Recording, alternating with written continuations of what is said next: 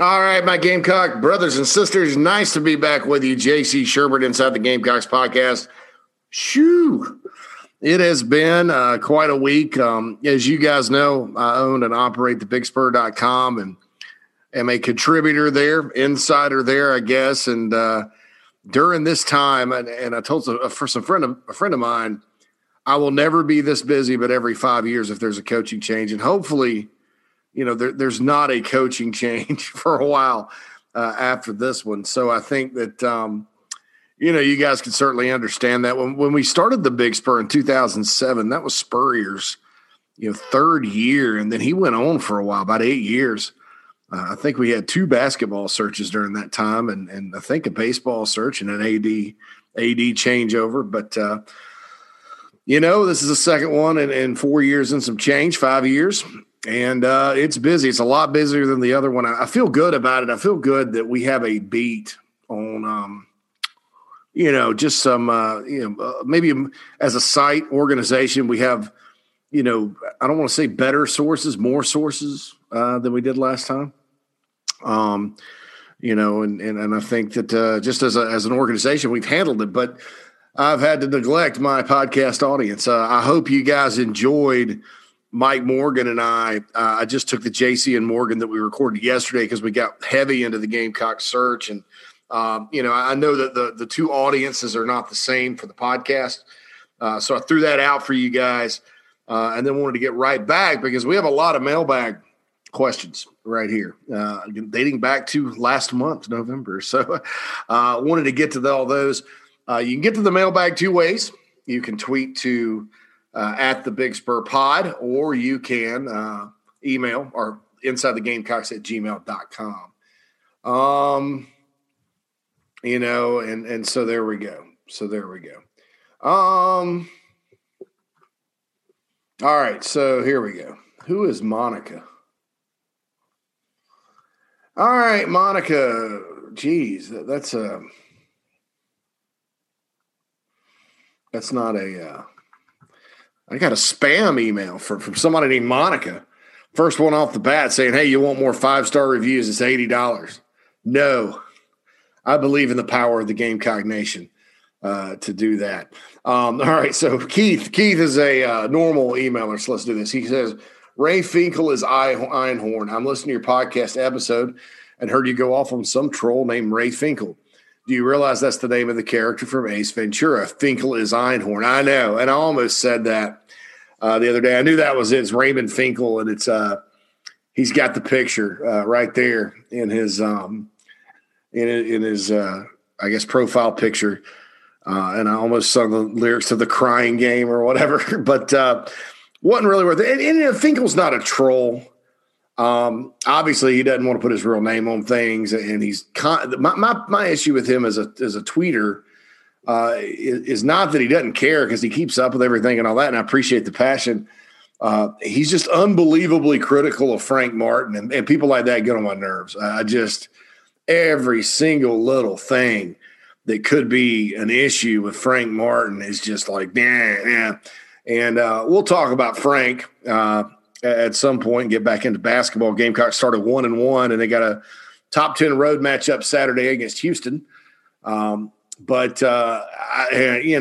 every little thing about Frank just bothers the guy. Boo, boo, boo, boo, boo. And I'm just like, oh, man. But, yeah, and he listens, and I appreciate him listening. But I did get the reference. I just didn't go into it a whole lot. Dale says, JC, I felt a little bad for you during the last podcast when you saw you had no mailbag questions. Yeah, just kind of I guess I answered everything on the Big Spur or whatever. It was almost as if you had a little disappointment in your voice. I did. As for the game, I'd like to point out some positives, though they may be few. Number one, for us to be without Izzy and Horn, I would say that they looked okay on defense. I agree. I think J.C. Horn's a big loss. I think Izzy McWamu right now, and wish him the best going forward.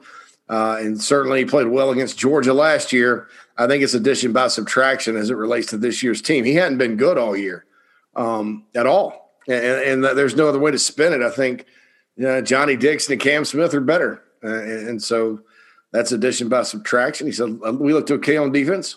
It almost looked to me as we had more fight the last two games than we have all year long. I agree, especially defensively. The defense was so undermanned, and it's going to be this weekend too. You got Rodriguez Fitton, who, hadn't played a lot at all. He's out there making plays and looked pretty good. And, it's good to see the young guys. And when you're in this situation, you kind of look at it like 45 points. They went up and down the field. But what you're looking for is that individual fight. Number two, offensively, we have some bright spots. Receivers are magically catching the balls right now. They do seem to be catching it better. I agree. Doty had a rough night, but you can see the potential. He has to be a great quarterback. I think so, too. With a full year of prep and development, I think he'll be fine. Yeah, and I think that, whoever comes in and gets the job, they're going to have to look at that and look at Gunnar Stockton and maybe even hit the transfer portal for another sort of dual threat guy. If that's the scheme and system they want to run. Lastly, I've been wanting to ask your opinion on something all year long, but always seem to forget due to the season we've had. Since the departure of Spurrier, we seem to be lacking swagger on defense. I remember watching DJ Swearinger put a big hit on the Clemson player and then getting a personal foul for unsportsmanlike conduct when he flexed on him. Our defense always seemed to be confident and excited. Once Muschamp came in, it all seemed to go away. I look at all these other teams like Georgia that has the shoulder pads when they get the takeover, or Missouri with the cape. Why don't we do something like that? Do you feel the same way or have a different view? That's kind of up to the coach. The turnover chains and all that good stuff people have. People do it sometimes. And, sometimes when those defenses get rocked, it's embarrassing. So I don't know. But as far as the swagger goes, I don't want to say that Muschamp's defenses at Carolina never played with swagger. I think it was, you look at it, and one thing I was told was that Ellis Johnson's defense was very simple to learn. And he just designed it so his guys could go play hard and fast, and they sort of let the chips fall where they may. Ellis was pretty good about stopping just about anybody, but he did run into some teams like Bobby Petrino when he was coaching Arkansas that Ellis struggled with, or that defense struggled with. But the guys always played hard and fast, and when they had talent, it was a thing of beauty. So I tend to agree. I think the defense does need to play with some swagger. I think when you're getting your brains beat in, that's hard. I think when you're thinking too much, that's hard. I think when you're not together as a team within the organization, that's hard. And that third thing I mentioned, I think is the most important thing when it comes to South Carolina, what needs to be fixed. There's a fracture right now. Surprisingly enough, a fracture with the program. And, like I was told today by a good source, some healing has to be done with those players. So good stuff. Appreciate that, Dale. Mitchell says, JC, I hope you had a great Thanksgiving. 2 questions about the future of the program. Right now, the Gamecocks are 92nd in recruiting and last in terms of 2021. Don't worry about that team ranking right now. It's going to be ugly. It's not where you are now. It's where you're going to finish. And with a coaching transition, that's to be expected. With most kids committed for 2021 early signing period, you expect whoever gets hired to try to focus on the second signing period and the one-time transfer rule that the NCAA is supposed to pass. Yeah, I think they'll go heavy there.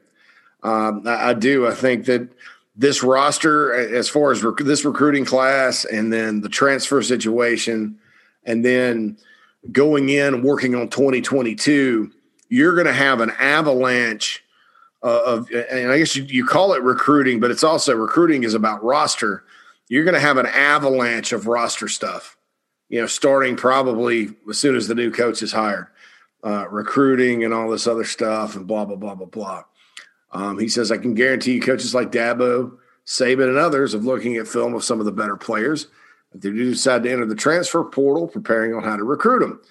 I don't know how much Clemson and I know Alabama will take a transfer if they need one. It's all about the numbers there. It's going to be interesting to see if Dabo comes off the no transfer policy. They don't take transfers up there. It's going to be interesting to see if they do. And what happens there. But, yeah, Mitchell, the whole roster recruiting thing, that's going to be something that's ongoing. And I don't even know if Carolina will get everything squared away until May or June-ish, something like that. So you can kind of That's the deal. Let's go, Mark. Criteria to examine struggling teams from Urban Meyer. Have you listened to Urban Meyer's 3 keys to a struggling team? I'm not big a fan of the guy, but he's a hell of a coach. And his reasoning makes a lot of sense. Trust issues, dysfunctional environment, and selfishness. Maybe it's not all about hiring the right guy, but the right guy to establish a culture of winning, not only today, tomorrow, years to come. Yeah, and I'm going to post this on the Big Spur because this goes back to a conversation I had earlier today. There's some healing that has to take place. And I don't know that you'd call it a dysfunctional environment. And I don't know that trust issues maybe play a factor. I do think some selfishness was taking place, and I think it was facilitated by, the focus on, maybe more of the individual. And you even look at things like that the social media team puts out, and with Justin King and those guys. And I'm not being critical of those guys at all. I think they've taken it to the next level. And it's not necessarily the work, because the work is great. It's the message. And I think that the new staff needs to, or the new head coach, because the head coach sets the priority, needs to come in and say, look, this is the outward facing part of our program, and it needs to be about South Carolina. It doesn't need to be about the individual. When you get your butt kicked, you don't need to have individual highlights of players, no matter how great the play is. I mean, look, Brian Edwards made a hell of a catch at Tennessee last year. That was the worst game of that. That was the beginning of the end for me with the Muschamp era. And yet we see that play over and over and over again. Not that you should never show it like on a highlight package for a season, but look, you lost. And that's the bottom line, is winning and losing. And I think that's why you have a football program. A football program, there are very few guys, even at Alabama and programs like that go to the NFL, that can make a living playing the game. Part of the great things about football is it's not just, a job to clock into. It teaches you about life, and those life lessons really have to do with winning and losing as a team. The great thing about football is there's a place for big people, small people, fast people, short people, tall people, all body types. And they work together as a team to get things done. And you win and lose as a team, and you learn lessons from them. And I think that's, the outward-facing message that every kid on the roster looks at needs to be 100% focused on something along those lines, and not along like individual hype when you're losing. When you're winning, that's fine. And then look at everybody put out a Jadeveon Clowney highlight tape, and Carolina was winning then. But at the same time, when you have a guy, like Izzy McQuamu, who I mentioned, who really did have just one good game last year and had a lot to work on, had the potential, but a lot to work on, and he's just a kid. But, you sit there and read like you've arrived with one game. There's not a football player on earth that's good that does that. And he'll learn that once he gets to the pros, if he gets drafted or if he gets on a roster, because you have to do it for real then. And so, I mean, I just, that's the thing, that's missing right now is a focus on team. And I think Mike Bobo's done a great job trying to kind of rally the troops. You can only do so much as an interim, but I think the new guy, Mark, like you said, that those 3 keys are going to have to be addressed. And you've got to create a new team-based culture at South Carolina. And it's not just Justin and his group, though. It's the whole organization. Because I think they, I don't want to say took some shortcuts. I think, there's nothing in the trophy case to point to when you're recruiting. So maybe some of the focus was on individual development in the name of recruiting. And I get that, because you need players. But those players are not going to win football games if you're not focused on teams. So there has to be a way to do it. And I've noticed most of the time, if you're on a pretty good team and you play well and you're a good teammate and you develop and listen to your coaches, you can make the NFL, and it's easier to do that. So that's one of the things that needs to change. And you're right. I'm going to actually save that email, Mark, and use it as something on the Big Spur. Appreciate it. Bo, Tiny Tanks Bo. Man, I like that nickname. JC, I really appreciate the podcast. Instead, hand on the tiller of the SS Gamecock, Rear Admiral Bill, who you know as Captain Bill, and I discuss the multiple podcast times a week, and it provides encouragement and a sense of normalcy in these strange times. Prior to the UGA game, I reached out to a well-connected friend there, and he shared the following input. During Beamer's time as UGA's tight ends coach and special teams coordinator, let's not say tight ends coach all the time. That's something that people want to hang on Shane, but that's not fair. But that's okay. His impression is he's not a front man and actually a little bit of a wallflower. He did agree he was a tireless recruiter, but didn't feel like he demanded the attention of the room. Thoughts on Beamer's ability to command the room? Yeah, I don't have a problem. I think he'll be fine in that department. Wallflower, not Shane Beamer. Not the Shane Beamer I know. So it's funny how Georgia fans have all these opinions of every coach that leaves, though. I couldn't recruit. They said that about Tracy Rocker, and it's funny because they said, well, Tracy Rocker could not recruit and lost Aubrey Solomon to Michigan, so therefore Kirby fired him. And so he goes to Tennessee, and Aubrey Solomon leaves Michigan and immediately transfers to Tennessee to play for Tracy Rocker. So, I don't know, bless these Georgia. And look, Beamer was special teams coach there for the team that almost won the national championship. They were very good on special teams. He was there 2 years. So I don't know that he had time to really make an impact, but commanding the room, we'll have to see. I mean, we'll have to see. I think most people that want to be head coaches do that. I've heard Shane Beamer speak multiple times. I think he can command the room just fine. I would assume you got a sense of that when he was here under Spurrier. Is that why he gets the tag of a CEO type coach? But a CEO needs to have gravitas. Most good head coaches are good CEOs. The reason they talk about that with Shane is he's definitely a guy that's not going to call his own plays and going to have coordinators and stuff like that. Unlike a guy, let's like Gary Patterson. He's a CEO coach, but he also calls his own defense. He's got that side of the ball. You go back to Steve Spurrier. Obviously, he's going to have offense. Dabo Swinney is the CEO type coach. He's the head coach, and he has guys that work for him that do the other stuff and all that good stuff. So that's every coach is a CEO to a certain extent, but I get that with Beamer. That's why, because he's not a guy that's out there. He's, Urban Meyer is kind of that kind of guy, CEO type coach. Furthermore, I would assume Beamer is the most networked and would have the best chance of establishing the best support staff. Is that a characteristic where he is a clear leader in our coaching search? They are impressed with the staff that he wants to put together and his connections. He's got what you call a big Rolodex. He knows everybody. And he's respected, and people think he is, it's not just like, hey, Shane's a great guy we can sit down and hang out with. Because, to be honest with you, Muschamp was a great guy you can sit down and hang out with. A lot of these guys are.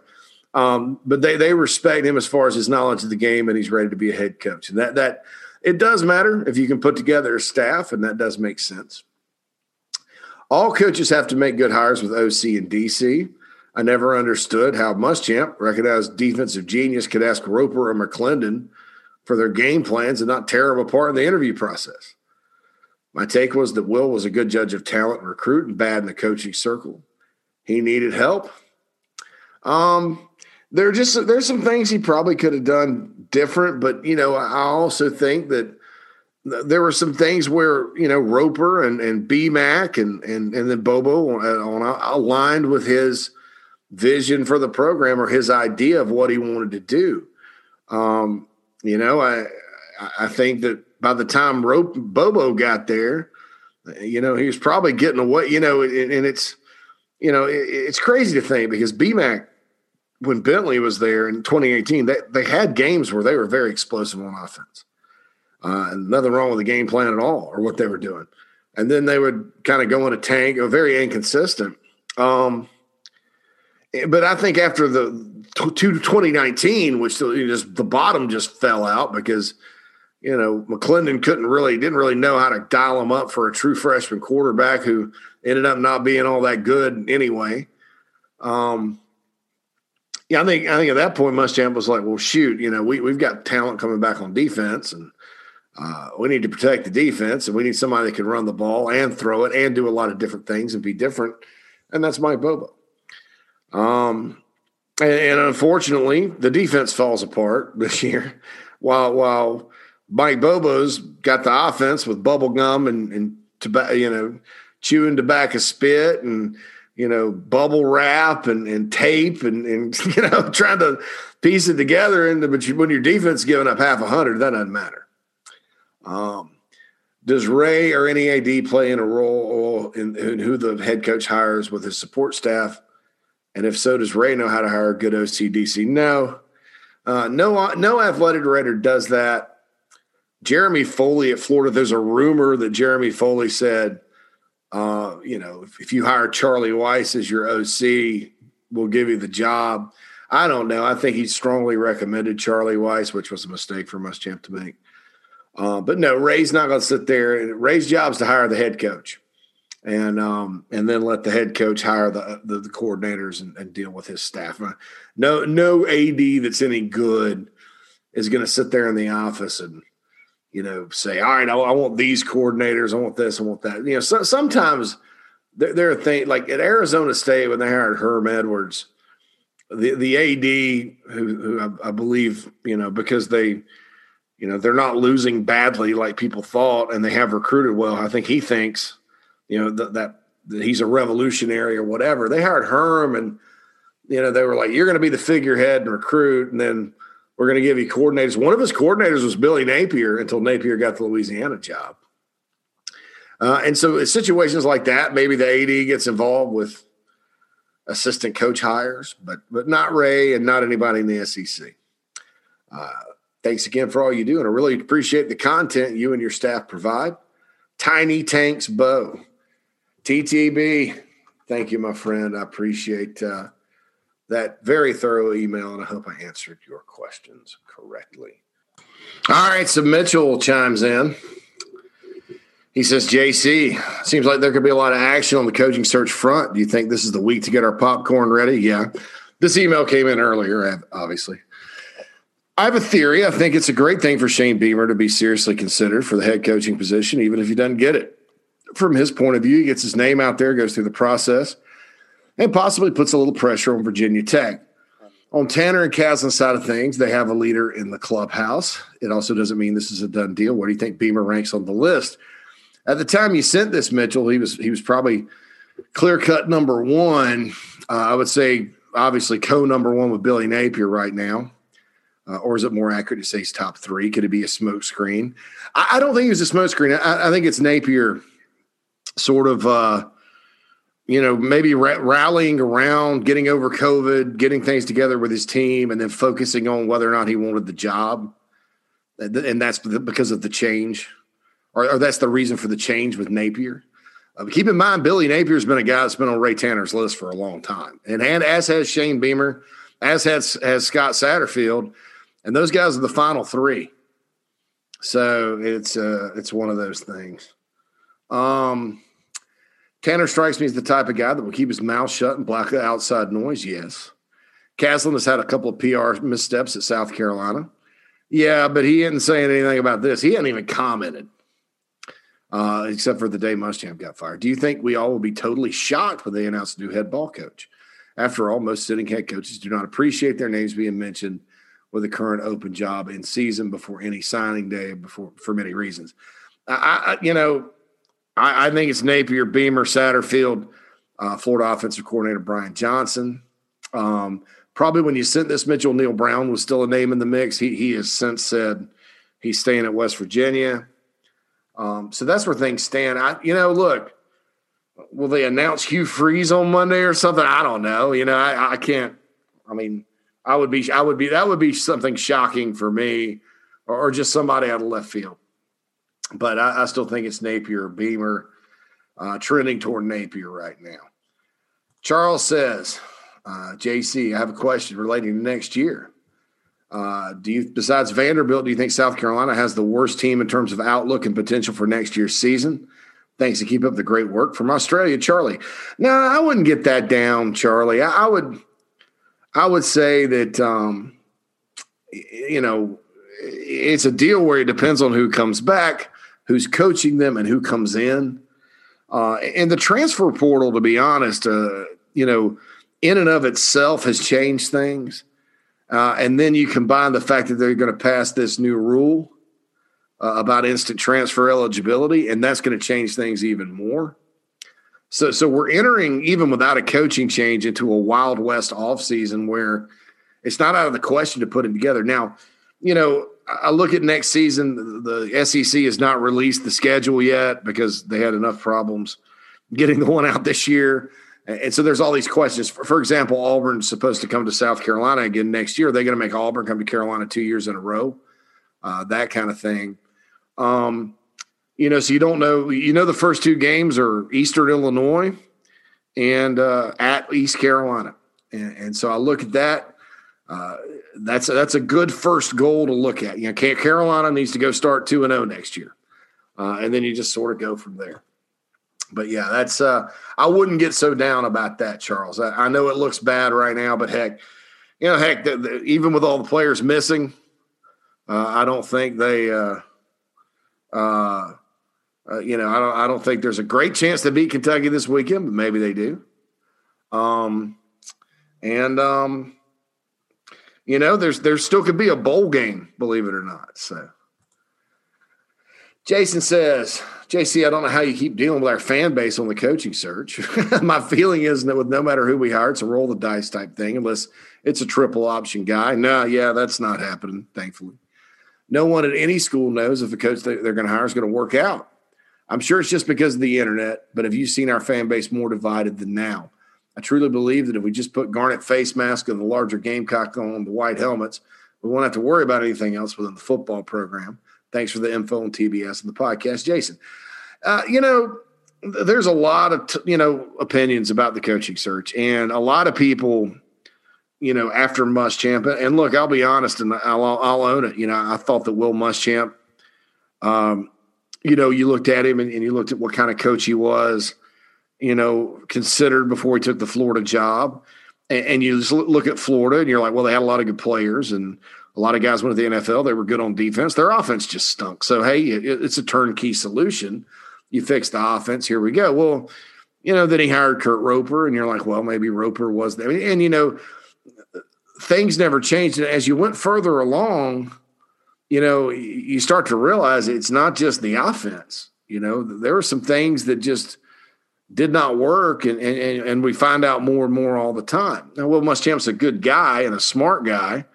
He just made – there were more mistakes than just the offense, and I think that, given that Muschamp knows a lot of football, he knows a lot more than I do, and can talk it and is a personable guy and has a great vision when he kind of talks to you about it. That's why he got hired. But I'll own it. I supported the hire. I thought it was a good hire if these things changed. And a lot of things didn't change. And they come to find out the things that needed to change, that wasn't all that needed to change. It was sort of an iceberg situation. Is you see what's on the surface, you're like, well, it's that size of iceberg, so I'm going to navigate this close to it, but you don't know what's under the water. And I think I've used that analogy a lot, probably too much. So the fan base, that and the fact that, Clemson is winning national championships right now, they're shell-shocked. And so the majority of the fans, and they really, Shane Beamer's been the most divisive guy, and it's simply because the guys that want him have no doubt that that's a good hire. I personally have no doubt it's a good hire. But then the guys that want a guy with head coaching experience or just trash him, and trash everybody that thinks that. And I don't think Shane Beamer, Billy Napier, Scott Satterfield, I can make a case for all of them, and so that's what's divisive about it is people have very strong feelings either way about Shane. And so that's the deal. I do hope that, when the hire's made, if it is Shane Beamer or Bill, whoever, if it's not your guy, that you get behind the guy.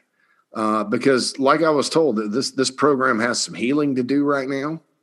There needs to be a more sense of togetherness and team, and you need the fan base, which is, for 125 plus years, 130 years is all, rode in the same direction and been overwhelmingly supportive. You need the fan base to continue to do that. Because that's one of the things that sells South Carolina, is the loyal fans and all that. But yeah, of course, after going through something like that, they're going to be divided, and not so much what's been happening at Carolina, but what's been happening around them. You even look at North Carolina getting it together with Mack Brown now, part Mack Brown, part two. It's just like, man, what more could happen? You've seen Clemson and Georgia play for national championships. Clemson win 2. Yeah, that's tough to swallow, because early 2010s, South Carolina was probably demonstrably probably better than both those programs for about 2 or 3 years. So it's tough. I get it, but I agree with you, Jason. Uniting the fan base is going to be important no matter who gets the job. All right, so Mitchell has a couple of more. He says, JC, no matter who the next head coach is, do you think a new head coach would be wise to keep some of the most popular and trusted recruiters on the staff? Is this year different because of the transfer portal and COVID? If yes, who would be the staff members in your opinion? I believe, whoever gets it should definitely keep Bobby Bentley and probably Des Kitchings. I can make a case for some other guys too. I mean, if you I think if you're Billy Napier and you don't want to call plays, Mike Bobo's offense is similar to yours, probably a little bit more wide open at times, a little bit more diverse. You maybe think about keeping him. Even Shane Beamer could keep him. It just depends on what they want to do. Defensively, Rod Wilson, has he been there long enough? I mean, he's an alum, can also coach special teams. And then Mike Peterson, and those are the two guys on defense I think that you would consider. But, the defense has just been so down this year. It's hard for me to to get it. I do think Mike Peterson and Rod Wilson probably would be worth, looking at. But definitely offensively, I think at the very least, Des Kitchings and Bobby Bentley need to stay. Mitchell says again, first, the name of the board of trustees is a misnomer. We can't trust them not to screw anything up. What's the skinny on them asking Tanner and Castle to report a hire by Friday? Yeah, that's not going to happen. I think it was just maybe some BOT members saying, we're going to demand this. And then, because they were maybe mad because they were out of the loop or whatever. I don't know. But that's not going to happen. So thanks for that there, Mitchell. Richard says, number one, assuming by the time you get to this question, Shane Beamer and Jamie Chadwell are still in the mix for the head coach. Who do you think is most capable of assembling the best team of coaches that will be the most competitive in the SEC? I think that's Shane Beamer. Chadwell, the sell with him is Jamie Chadwell, as a head coach, play caller, was one everywhere he's been. I think that's the sell there. Beamer, I think, with the staff and, the guys. And look, I said this on the board today. Will Muschamp on paper had the best staff in the history of the school as far as resume and pedigree and SEC experience and all that. All of them have been at some big time programs, and a lot of times it didn't work out. The 2 national recruiters of the year got hired, and they were didn't have a positive impact, and in some cases a negative impact on recruiting when it comes to the receivers. So, I think that what you want is guys that are coordinators that when you on game day, that's going to give you an advantage. They can keep up. They're not going to get completely out coached. There's going to be days in the SEC and against Clemson or whoever where you're going to get out coached. And I don't care if you're Steve Spurrier, Nick Saban, whoever. There's going to be days when that happens. Okay, but you want guys that are going to keep you in it. That you're not going to be like, well, because a lot of times it's like, the past few years, well, if this doesn't work, what are we going to do? So you need guys at the coordinator spot to do that. And I think that for position coaches, you need guys that are, number one, going to be able to develop their position individually, get guys better, evaluate, put the right guys on the field. And then number two, you need recruiters that are going to be able to go out and get in some battles and win them. And I think that when we talk about recruiting battles, sometimes we talk and we think, Georgia and Clemson and Bama. And no, I think that there are some times where it's reasonable to expect Carolina to beat those schools on a kid. It's happened. Jordan Burch and Zach Pickens and, going all the way back through the years. But I think too, what you have to worry about at Carolina is, number one, and this is the recruiting. This is where the recruiting has to change. Number one, you can't let the North Carolinas of the world, come and beat you on South Carolina kids under any circumstance. Number two, you can't let, Georgia Tech on half the Georgia kids you go after beat you on quality Georgia kids that can help you win.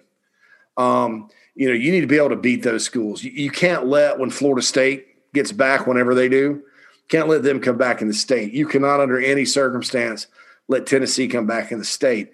The battles against those schools, the Auburns of the world, those are the important battles that you got to have guys that are willing to go do it.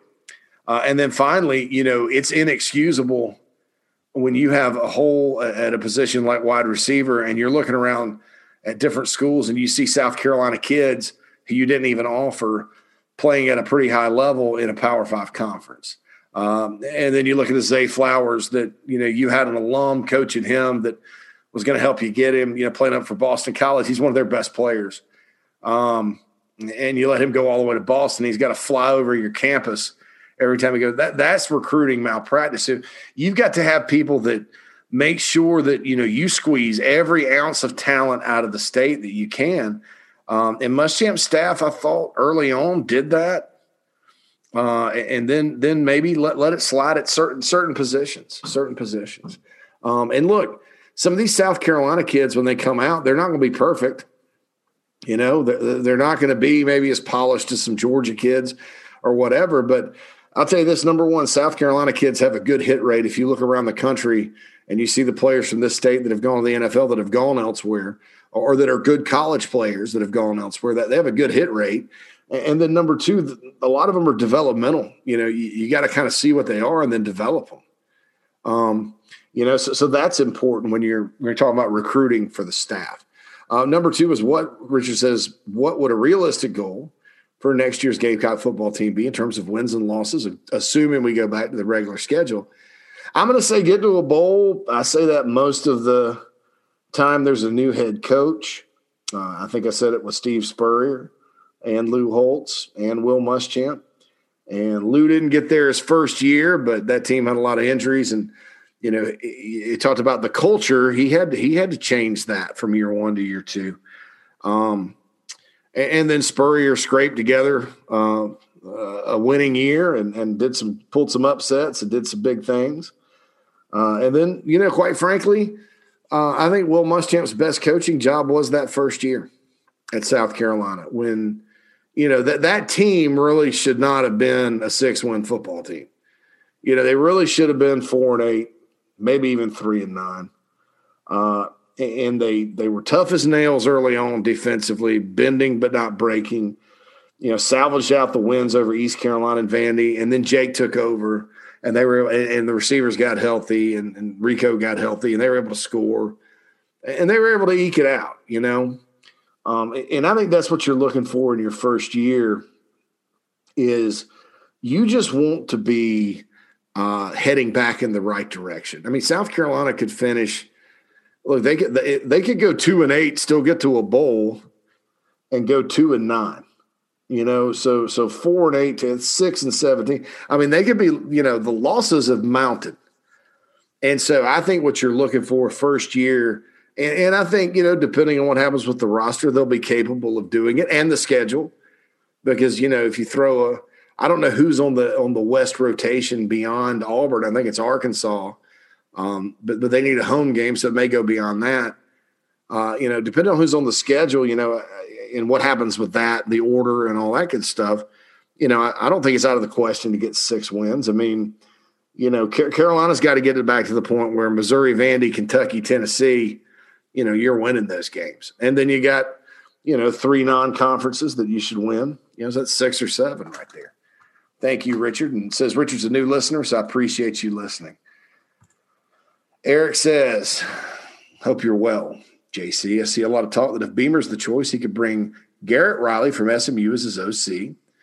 Do you see a scenario where they do something similar to LSU where he comes as passing game coordinator and Bobo's the running coordinator and he calls the plays? I get, maybe, the co-coordinator thing I'm not sure of. But if Bobo's calling the plays, then I think that's smart. Now, if Bobo isn't calling the plays and Riley is, I don't know that Bobo's going to stick. He's a play caller, and I think he's a good one. And if you want to evolve his offense with some concepts from, Lincoln Riley, Garrett Riley, the Big 12, whatever, more power to you. I mean, he's got so much now that he does already. It's not like he's stuck in one kind of mode. That's the beauty of the Mike Bobo offense, I think, is that you can do anything.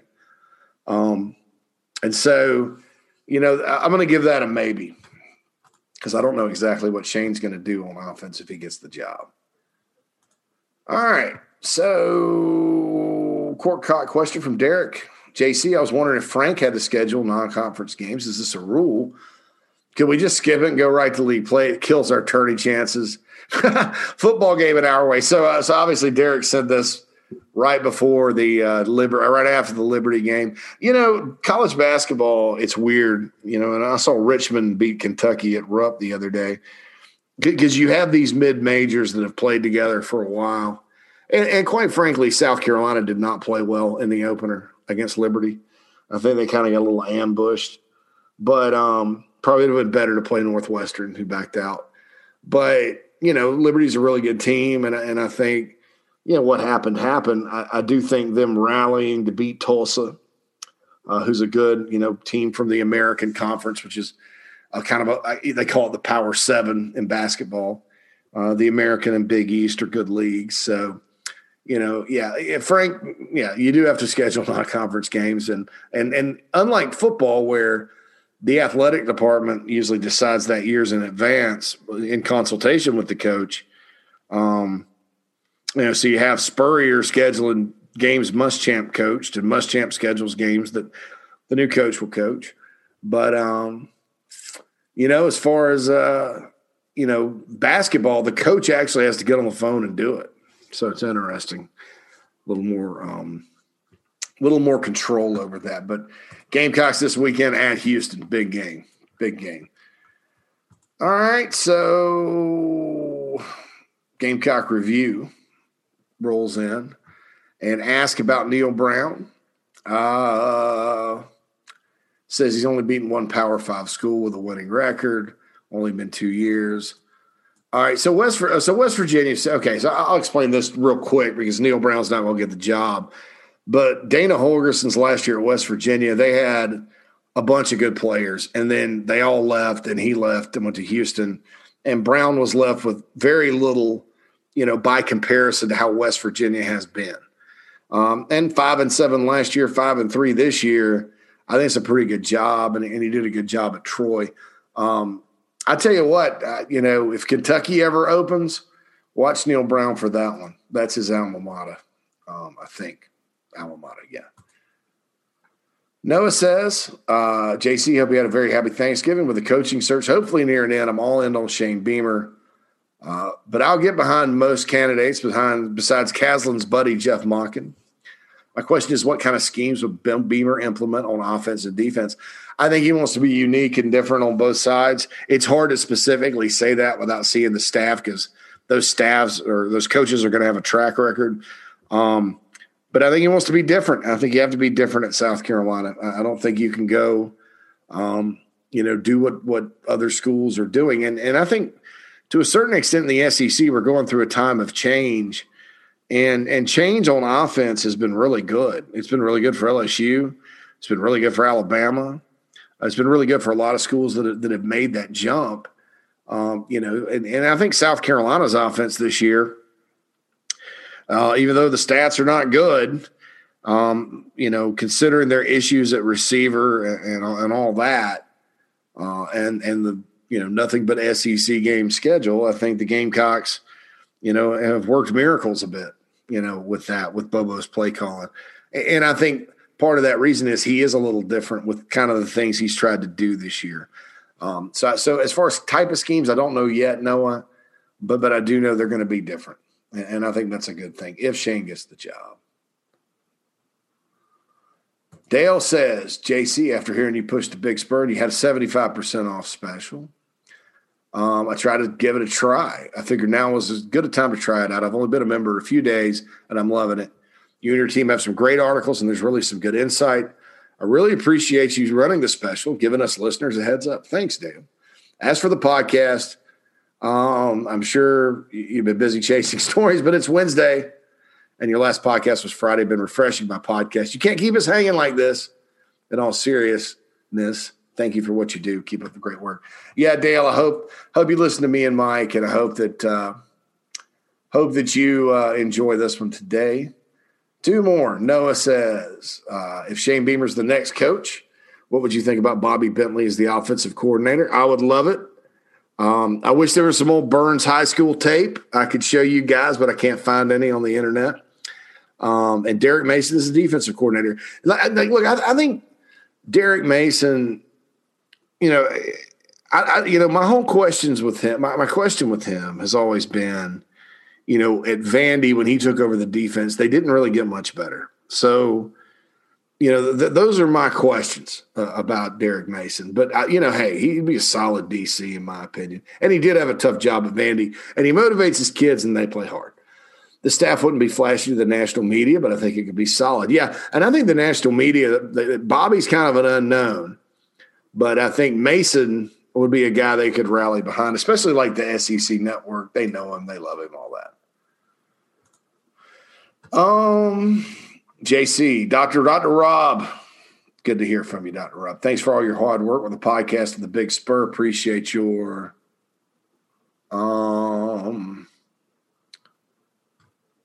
professional approach. Sorry, I got a distracting text message. Your professional approach to what you do. My question is, do you have any insight as to why the O-line plays regressed all season long? I look at the guys, and we have a ton of talent and depth and athleticism. Watched them play great at times, but they seem to have gotten worse since the Auburn game. What's going on with this group is Wolf lost the room. Thanks for all you do. I don't know that it's that. Here's my deal with the O-line. I think, number one, you're going to run into some situations, just like Georgia did against Carolina last year, where you're going to get your butt whipped in this league because the defensive lines are too good. That being said, and I say that every year when we're talking about the O-line, so that being said, I'm not going to just throw that out there and whistle past the graveyard. I do think there's been some games they've been woefully inconsistent. I also think that the lack of receivers and passing game sometimes makes it tough, in terms of keeping guys off. The quarterback doesn't have places to go. Sometimes you got to – if you got a bunch of guys around the line of scrimmage, you got to chunk it down the field and make them pay. I think against Missouri, had Doty played the whole game, it may be a different story because Colin Hill, what Missouri does is they sell out to stop the run and then dare you to pass. And, they were crowding Hill and he's not mobile and all that. I think against Georgia, it was just Georgia's got one of the best defensive fronts in the country. I mean, you're just – not many O-lines are going to, against that bunch, it's tough. And they showed up, but still, it wasn't really an offensive issue against Georgia so much. I think those guys competed hard. The defense just, was so limited, and those guys busted big plays or whatever.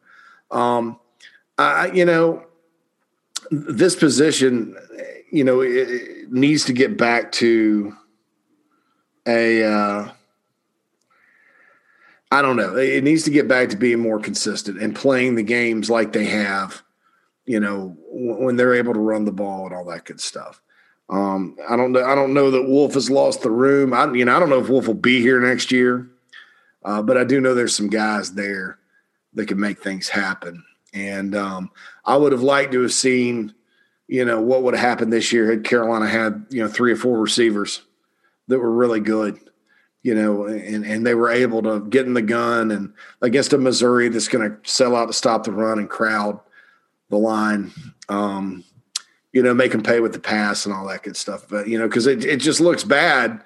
Like against Missouri, you're running tall sweep and you think you got it blocked, and they just outnumber you on the edge. And one guy misses a block and negative 4 yards for Kevin Harris. But the good news is there's players there, and I've seen worse offensive lines at South Carolina for sure on winning teams. So we'll see what happens there. All right. I got through every single mailbag question. That's awesome. And here we are. And I appreciate it, each and every one of you, for those. And I'm going to drop this today on Thursday, and I'm going to come back tomorrow with a final word. So that's some consistency. And when there's a coach, obviously, I'm going to be right here, emergency podcasting and all that. I apologize. It's been so long, and I know that we've got different audiences for Big Spur versus this. I'll tell you this, just to be honest with the podcast, it's probably 0.0000003% of my income, if that. And that's only if like part of the podcast goes on the CBS Sports video that you see on the site. I just do it because I love it, and I think it's a good vehicle and a good tool. And I think Gamecock fans deserve a variety of podcasts and things like that to listen to about their team, because, you look at the local radio in South Carolina outside of Columbia, the traditional radio, and there's just not a lot of options, and then for those of you that live out of state, God forbid, you're never going to hear about the Gamecocks. I mean, you may in Atlanta and Charlotte every now and then, but it's half the time going to be some snide comment, or something like that. So that's why I do it. But, when the money making time happens, we all have to prioritize things. And that's kind of what I've had to do. And I've had every intention of doing one and dropping one. It's just, you sit here 7 to 7 and you're like, man, it's 7 o'clock and I still got this article to write and my phone's ringing all day long. Sometimes like that stuff happens. But anyway, I'm going to get back to it. I promise. All right. This has been Inside the Gamecocks podcast. Please check out the Big Spur if you haven't. Please rate us 5 stars. We appreciate that. Again, send those mailbag questions on in. I'll be back with the final word for the Kentucky game. Maybe the last final word of the year, if there's not a bowl game, which we'll talk about that a little bit tomorrow too. But as for now, I'm signing off. Hope you guys are enjoying this search. Please know there are brighter days ahead. A new era could be upon us soon. And hang in there. We'll holler at you soon.